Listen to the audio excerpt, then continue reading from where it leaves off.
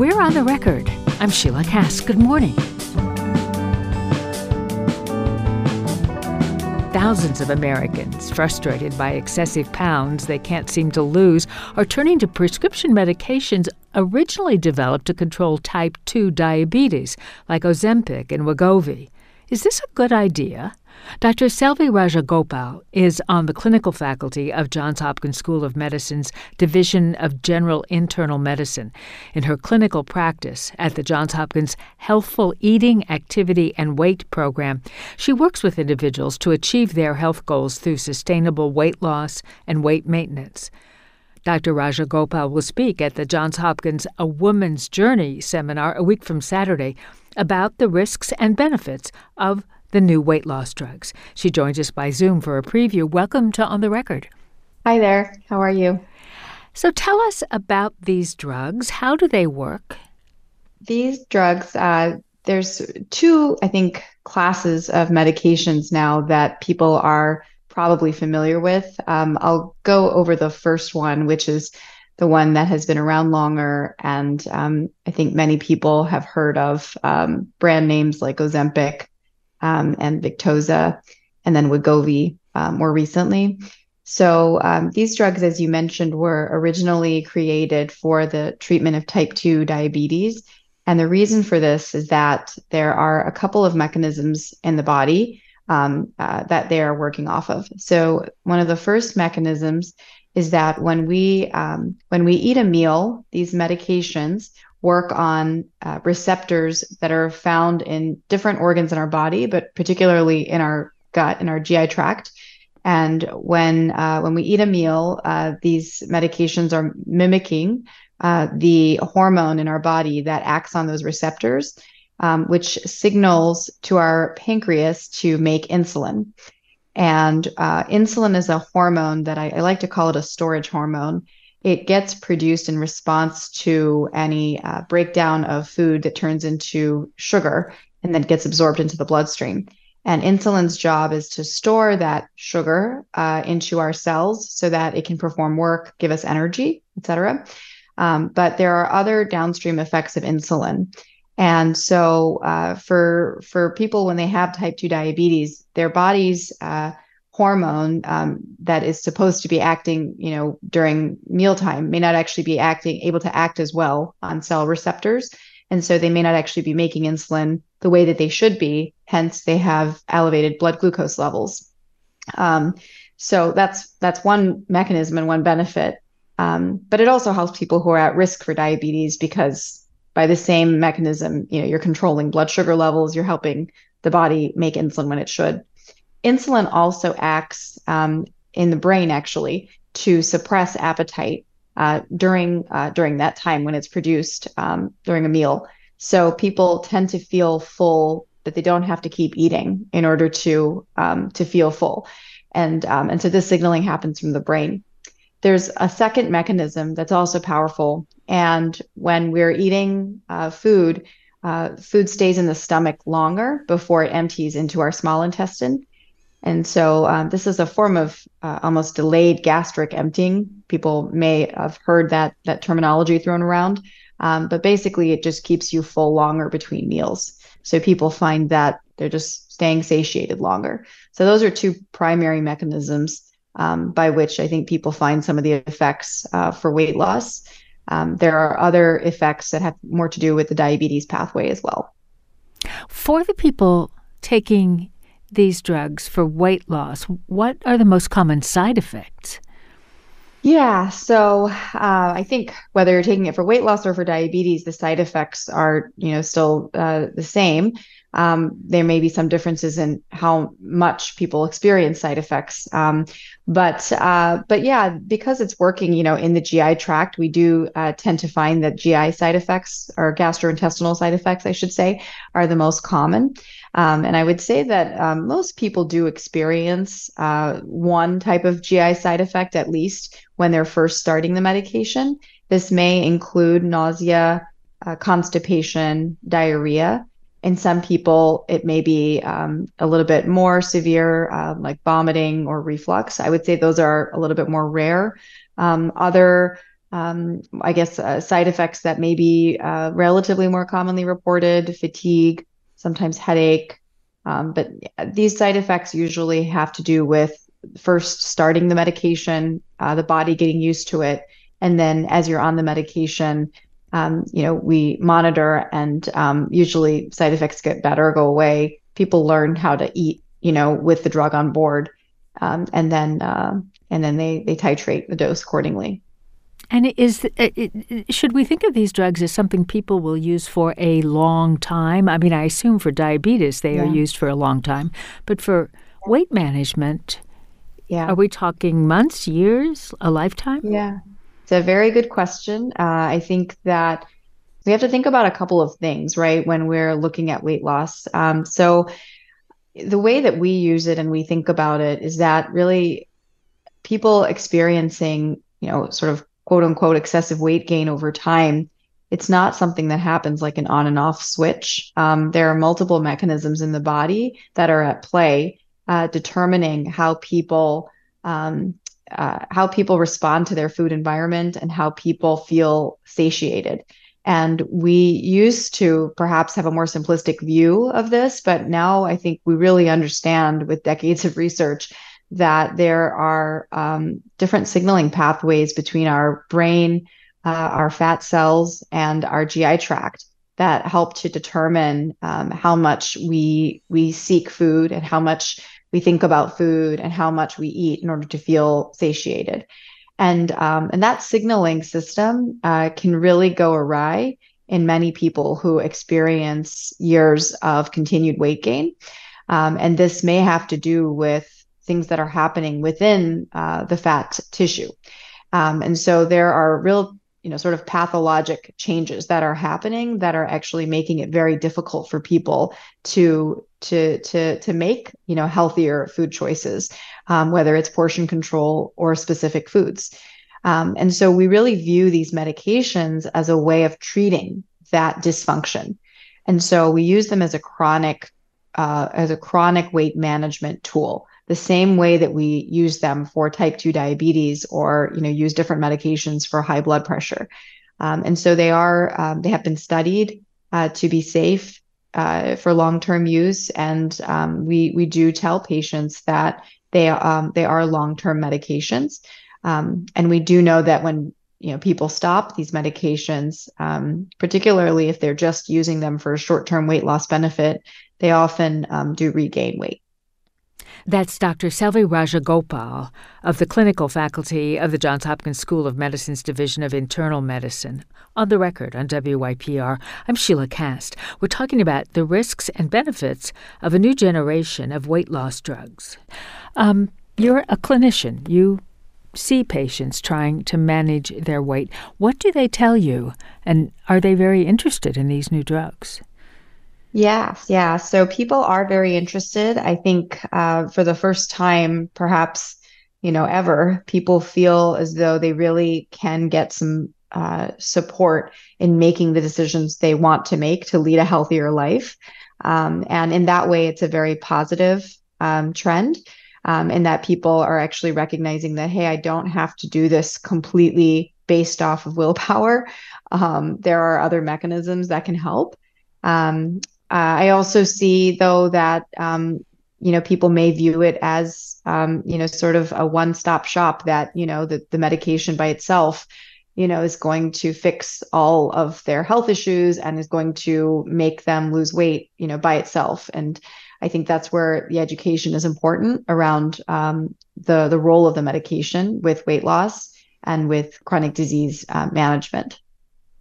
How did you come to focus on obesity as your medical specialty? I think it starts with just an early desire to prevent illness before medical school, and just thinking about how we approach medicine, that, for who knows how long, we have really had more of an acute treatment based approach, sort of thinking on the flip side of a problem and saying, well, the problem is already there. The fire is there. How do we put it out? And we've learned, better and fancier techniques and ways of doing that. We haven't done as good of a job of investing in people's health before it gets to that point of a fire. And that's always been my interest.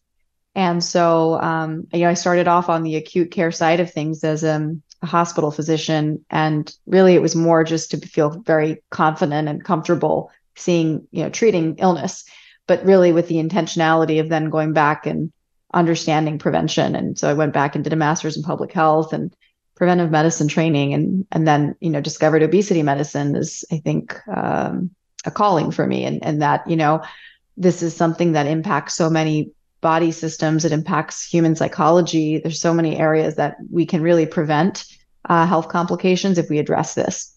So that's how I landed here. What questions should people who are considering Ozempic, Wegovy, or other drugs in this category, what should they be asking? Yeah, I think they should ask, first of all, what's going on with me from a health and a quality of life perspective? Are there things that bother me, right? Do I take too many medications for, some sort of health condition? Is there something that, I want to improve about my health? Learn more about that by talking to their doctor, obtaining whatever necessary diagnostic tests they need, and then figure out, well, is there also a relationship between these health markers and weight? And if there is a relationship, then they can set a weight goal for themselves based on those markers. Because I always have this conversation, the very first visit with my patients is, what's the point of weight loss? So before deciding, it would be, why do I want to lose weight and how much weight do I want to lose? And if, you look at, that and you also look at what you have done so far, with your lifestyle, and you feel that there are some areas where it's been really difficult to change. For example, like I don't get full quickly. It's very difficult for me despite trying to eat healthy and make good choices, or I'm always thinking about food. These are some of the common things that people will report. And in those situations, if they do have, at least I would say 10% or more weight loss that they want to achieve in order to improve their health, then I think these medications can be a wonderful tool. Just in the past week, I've read that drug makers are ramping up production of semaglutides because it's being prescribed for so many people that supplies are running out. And the Wall Street Journal reported estimates of how much fuel airlines might save if the average traveler was 10% less heavy. Do you think we are on the verge of a life-changing moment for overweight people? Yeah, I think so. I think we are entering a new era of how we view and treat weight gain. And I think it is largely because of, like I said, decades of research and understanding it, but then also understanding how these medications are positively impacting people's ability to do what they want to do, which is to have a healthy lifestyle. So yeah, I do think so. Thanks so much for telling us about it. Thank you for having me on. Dr. Selvi Rajagopal is on the clinical faculty of Johns Hopkins School of Medicine. In her clinical practice at the Johns Hopkins Healthful Eating, Activity, and Weight Program, she works with patients looking to reach health goals through sustainable weight loss and weight maintenance. She'll be discussing weight control at the Johns Hopkins A Woman's Journey event a week from Saturday. We have information at the On the Record page at wypr.org.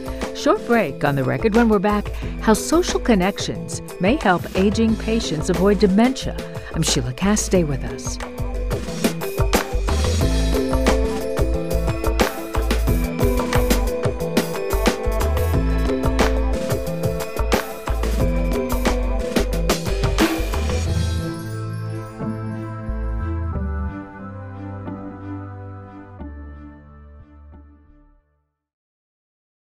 I'm Al Waller. I'm Catherine Collinson. And I'm Mahela Vince. In upcoming episodes of Clear Path, Your Roadmap for Life, we'll discuss ways to catch up on retirement savings and the importance of self-care. Tune in to WYPR's website and mobile app, all major podcast platforms, and transamericainstitute.org.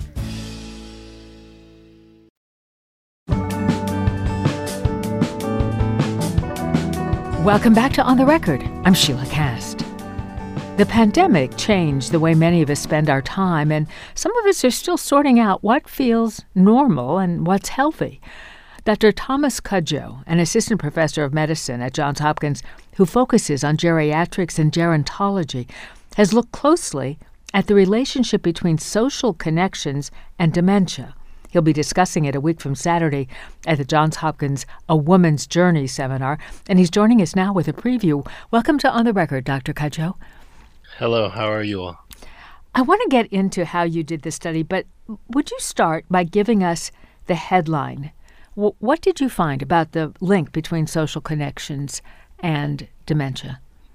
Yeah, so social connections are really important for our overall health and well-being. In recent work, we leveraged data from the National Health Aging Trend Study, which is a nationally representative cohort study. We found that about people who were in the study had 28% higher risks of incident dementia over 9 years. So this was based on looking at a lot of data from Medicare patients over years? Over 9 years, we found that these individuals who were socially isolated, and we characterized that by individuals who lived alone. They didn't have individuals who they talked to about important matters. They didn't participate in community activities. And so they really had no strong connections to people. And so those individuals who lacked connection, who were isolated, had increased incidence of dementia in this study. So you can actually define who is isolated and who is not? Yes, we use measures and essentially we think about isolation as being objectively having few social relationships, fewer social roles, fewer group memberships, and infrequent social interactions. Can someone be isolated without being lonely? They can be, and so I appreciate you bringing it up because I think differentiating between these two are very important. Social isolation is this objective state, whereas loneliness is subjective. It's subjectively a distressing experience that results in this perception of isolation, where essentially there's a mismatch between people's actual relationships and their desired relationship. So this discrepancy or unmet need is an experience that is very distressing for individuals and also burdensome for their health. But the reverse is possible, that someone may think they're fine. They don't feel lonely, but they actually are isolated. This is true. So people, the common phrase about this is that you can be lonely in a crowd. So essentially saying that you may have all the connections in the world. You may have a loving family or people who love you and want to support you, but you don't feel necessarily fulfilled through those connections. So you can not be isolated, but lonely. That's Dr. Thomas Cudjoe, an assistant professor of medicine at Johns Hopkins, whose work focuses on geriatrics and gerontology. On the Record on WYPR, I'm Sheila Cast. We're talking about the relationship between social activity, social connections, and dementia. Another part of your study looked at what role technology can play in this picture. Explain that. Yeah, so because isolation is as I stated, is really important for our health, of being a key public health concern that impacts many. Many are thinking about ways in which we can leverage interventions, solutions, and one of which is leveraging technology to increase people's social connections. And so in the specific work that you're alluding to, we looked at older adults who were 65 and older living in the community, and identified that those who had who used and had access to computers, cell phones, email, or text, these individuals had a lower risk of social isolation than individuals who didn't have access to or use technology. Interesting, because we often hear concerns that young people are paying so much attention to their devices, they're ignoring their friends in the real world. Yes, I think this is important to make this distinction that there's nuances that exist between older adults and younger people. And generally speaking, we we talk about technology use for older adults as something that's going to augment or support their connections, whereas I think in younger groups, use of technology may be different. I think in some of these examples, where you see people with their face in their phones and on social media and such. These are examples, I think, where these technologies potentially are interfering with people's ability to connect in person. And so I think when we think about these two populations, it's important to distinguish what the use of technology is and how it's being leveraged and how it is potentially impacting how humans connect with one another. I want to ask you about racial disparities. I have read that African Americans are about twice as likely as whites to develop dementia, and Hispanic Americans about 1.5 times as likely. What did your research show about race and ethnicity? Yeah, so we specifically have looked at the risk or impact of isolation overall, and which groups have higher odds of isolation or not. And we found in some of my early work that there are differences potentially amongst older adults and whether or not they're isolated or not. However, in our longitudinal work where we examined over time social isolation and its impact on dementia, we see that there's no distinct difference between racial groups in terms of how social isolation influences the incidence of dementia or the onset of dementia over the 9 years of that study. Does lack of social connection cause dementia, or is it a result? I think you're asking me a question that I think more work needs to be done in terms of disentangling the relationship between social isolation and dementia. We have epidemiologic studies, studies over time that examine the relationship between isolation and dementia or cognitive impairments. But I do think that more work needs to be done to examine how these two impact one another. I do think there's a potential for bidirectional relationship being, and saying more about that social isolation leading to dementia or dementia leading to social isolation.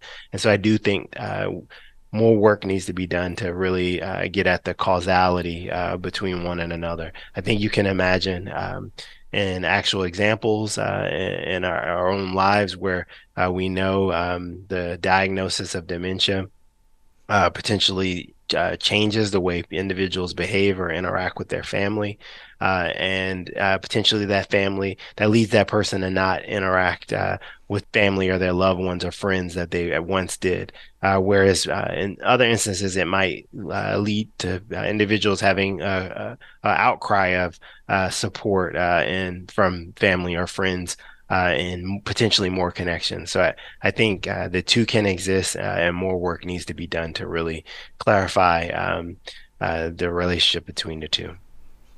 Well, what advice do you have for families of an older person who they see keeping to herself? Yes, I would say older people, younger people across the age spectrum. I think it's really important for us to be mindful that our connections are critical for our health, and so to meet people where they are, to work and support people in ways that bring purpose to them, bring joy to them. And I think that's where we should really begin, is recalling that this is important to our health as it is for maintaining a healthy diet and exercising and avoiding things that can impact our cardiovascular health. Social connections are seriously important and have important implications for our health across the life course. Dr. Cudjoe, thanks for talking to us about this. Well, thank you for making the time. Dr. Thomas Cudjoe is an assistant professor of medicine at Johns Hopkins, where he studies the relationship between social connections and dementia. He'll be discussing his research a week from Saturday at the Johns Hopkins A Woman's Journey seminar, November 18th from 8:30 a.m. to 1 p.m. at the Baltimore Marriott Waterfront Hotel on Alisana Street. You can find out more about that event and Dr. Cudjoe's research at the On the Record page at wypr.org. I'm Sheila Cass. Glad you're with us on The Record. Come back tomorrow.